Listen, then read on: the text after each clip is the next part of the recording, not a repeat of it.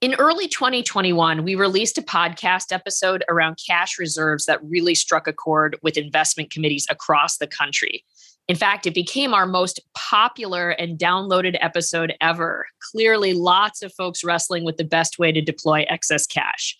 So today, we're going to revisit and take that discussion a step further in a way that hopefully helps position investors for success in the environment ahead.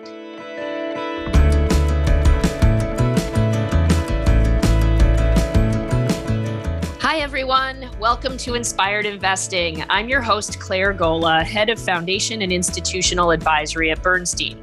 This podcast is where we connect and share insights with listeners like you who are engaged in the nonprofit and broader philanthropy sector, or who just want to learn more. We have had an overwhelming response to last year's episode on cash, which really laid the groundwork for organizations on how to think about investing short-term reserves. But it also raised a bunch of questions because there is a gaping chasm between short-term reserves, very strict cash accounts, and those clearly invested for the long term.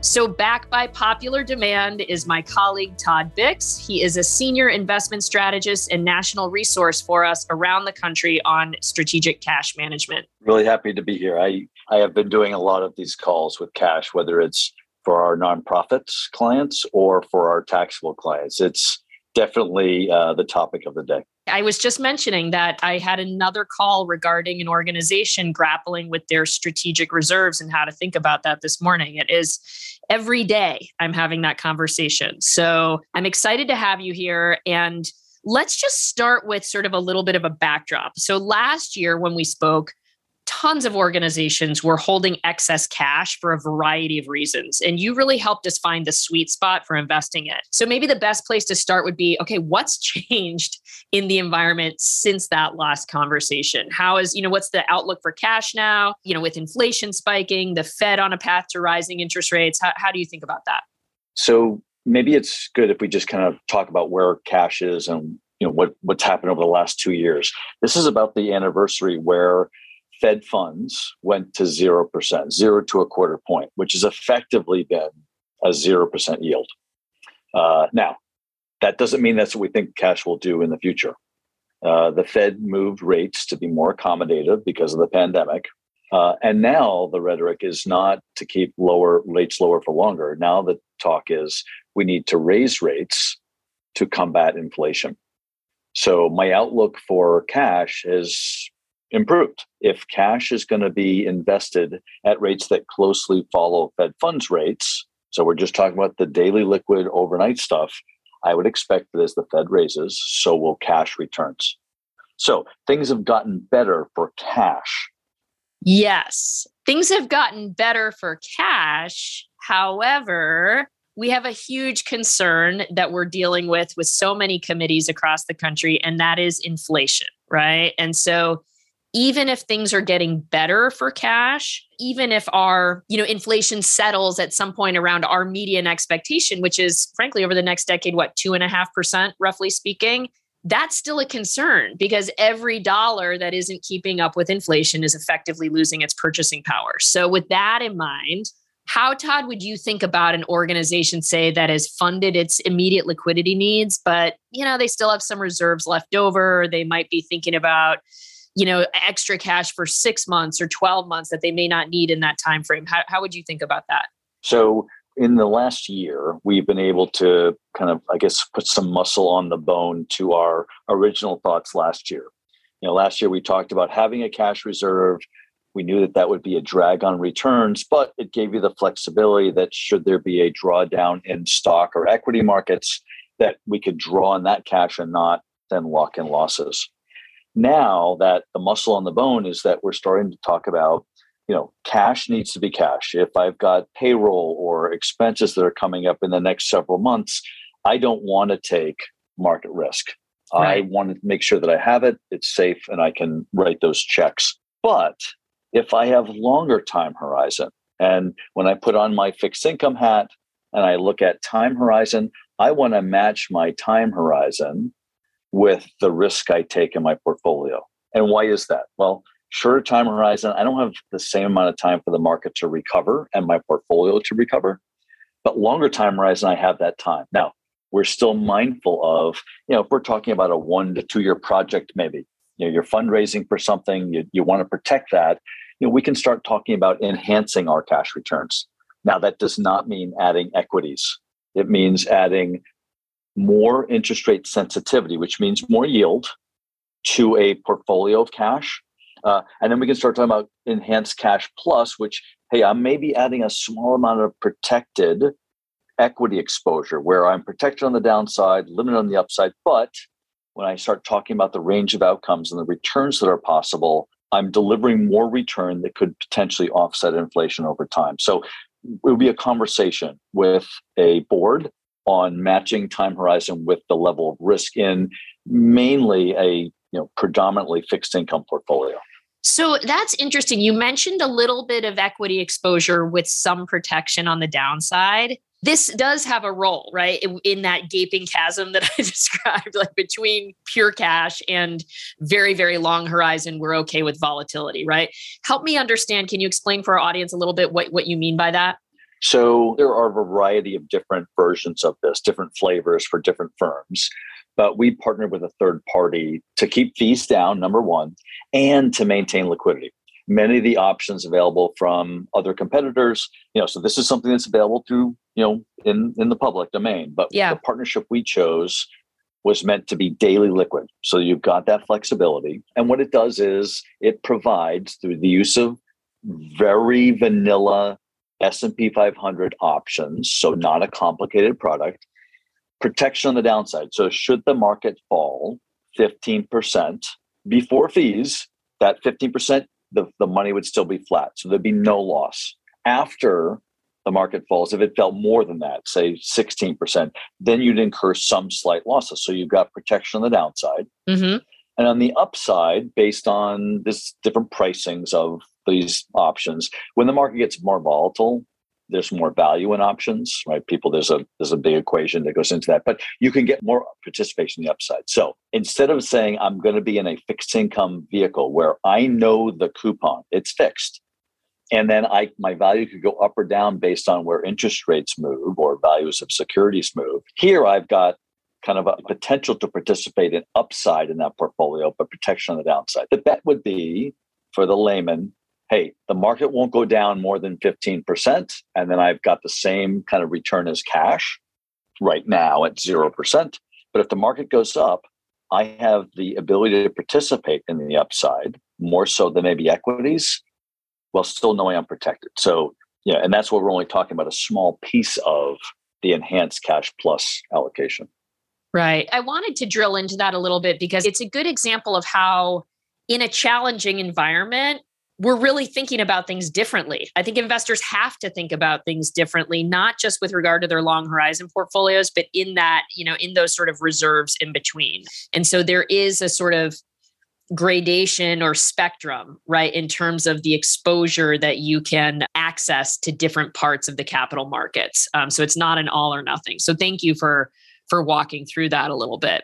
All right. So I'm just going to shoot a common question at you and see how you would advise them. So, okay, I'm a nonprofit. I have access to a healthy line of credit. Okay. So I have some access to cash when I need it, as well as I've really got 12 months of reserves sitting in a money market. And I come to you, as so many organizations do, and I say, what kind of rate can you get me on cash? I'm looking for a higher rate on our cash. So we level set. What is cash? Daily liquid, $1 net asset value, which means zero volatility of principal. So if we start from there and we know that the Fed is at 0 to a quarter point, which effectively means zero. I mean, there is right now today, and today is the 2nd of March, there is $1.6 trillion sitting in a reverse repo facility, which sounds really, complicated, but it's the rate that money market funds are able to invest with the Fed. And the Fed provided that because rates were so low. So 1.6 trillion is making 5 basis points. So that's cash. If we talk about enhancing cash, so let's talk about kind of the intermediate between cash, full cash, daily liquid, no volatility, but no return essentially, and enhanced cash plus. Enhanced cash, we allocate majority of the portfolio. So say, it depends on the board, but it could be anywhere from 50 to 65% in cash. And then we allocate to longer maturity strategies. We call it duration, which is interest rate sensitivity. So I'm investing in something that is more sensitive to rate movements. And on March 2nd of 2022, we expect rates will go up. Now, notwithstanding the volatility we've seen, what can we get in those services? Those intermediate duration or intermediate maturity strategies have yields over the next year, conservative yields of anywhere from the high 2% up to almost 5%. And realize that if I want more yield, that means I'm taking some type of risk. So if I want more yield over a cash, it means I'm either taking on some illiquidity, some credit risk, or interest rate risk. And that's why we would work with a board. We'll have a kind of a base case, but we'll work with a board to say, what's the right amount of that intermediate allocation for the board's purposes? Yeah. And what does intermediate mean for you and your organization specifically? That's great. So it's really shifting the question. It's shifting the conversation away from how much can I get on my money market? Sure, you should do that. You should, look at, the rates that you can receive on that sort of pure cash, right? But where you can really, I think, move the needle more effectively is thinking more strategically around how much of this can I really not touch based on other access to cash. Maybe it's a line of credit, maybe it's other revenues or whatever it might be.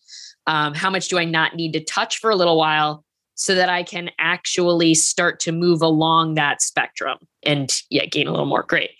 Thank you. Okay. So then I'm going to move the conversation here, Todd, to another very tricky aspect. And you would think that cash would be so simple, right? But it's not. The number of questions I get, Claire, it seems like it would be. It's not. I get so many questions every week. I've got a lot of cash. What can you get on it? I've been disappointing people for quite some time. About 2 years. I know you go down this rabbit hole. It's like, how do we really think about this and kind of eke out some value, right? And so, one of these situations is, okay, the environment isn't static, right? So there's going to be market action, additional fundraising, new sources of liquidity, all sorts of things on the upside, reduction of expenses.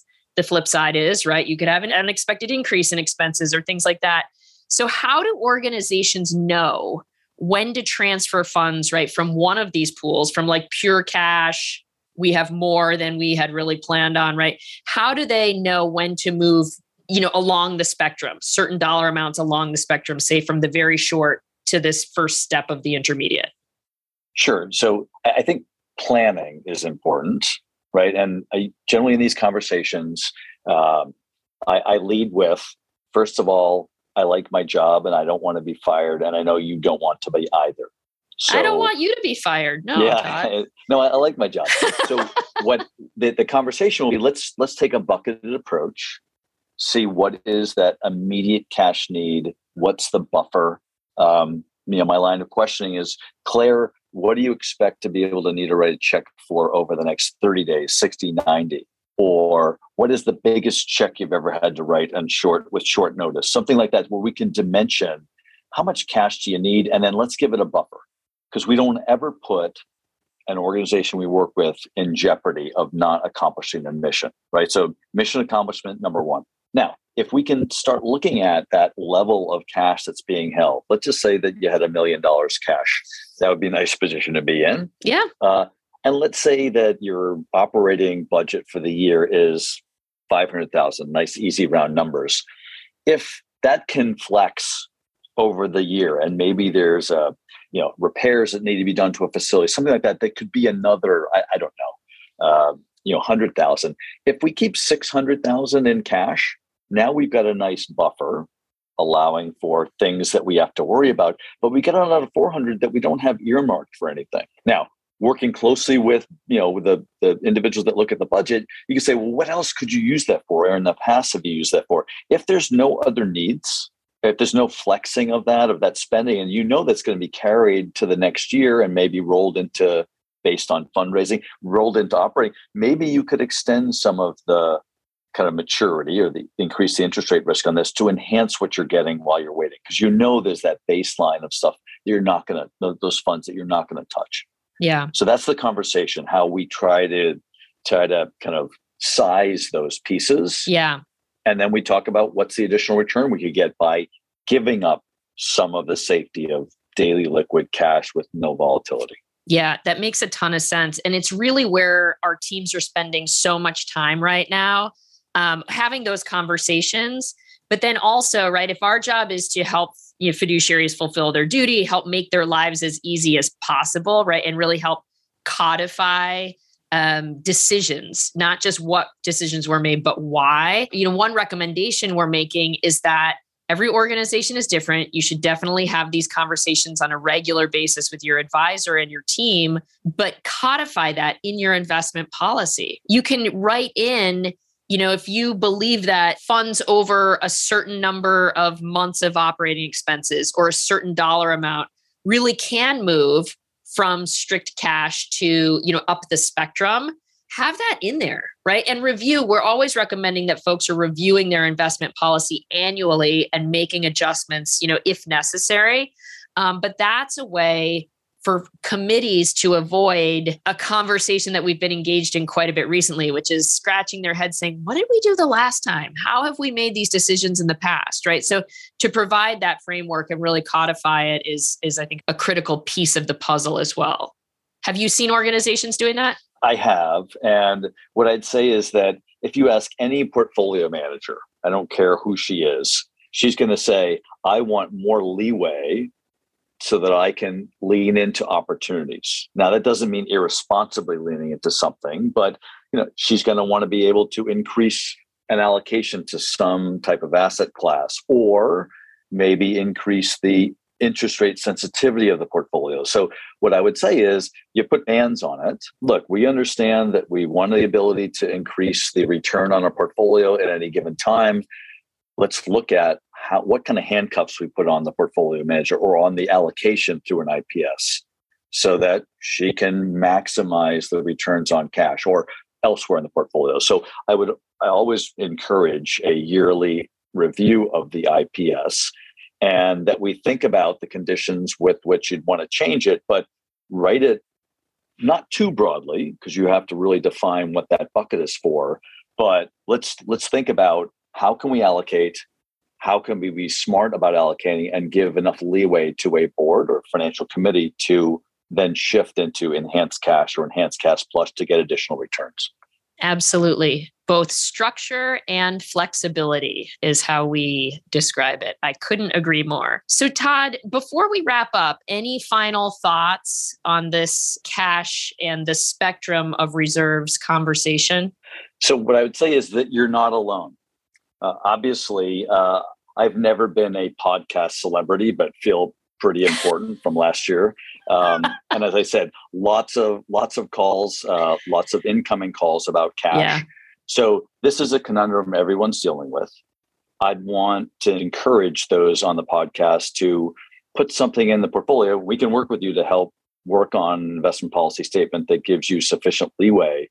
Not so much that you're going to take too much risk. I wouldn't say writing into it, an 60% allocation of stocks would be an extreme in a cash portfolio, but try to align that because it's going to be challenging with a higher inflationary environment to keep up the purchasing power. Absolutely. That goes hand in hand with an expectation for lower returns going forward. So we need to help the organizations that we work with eke out as much return as possible. The good news is rates are going up.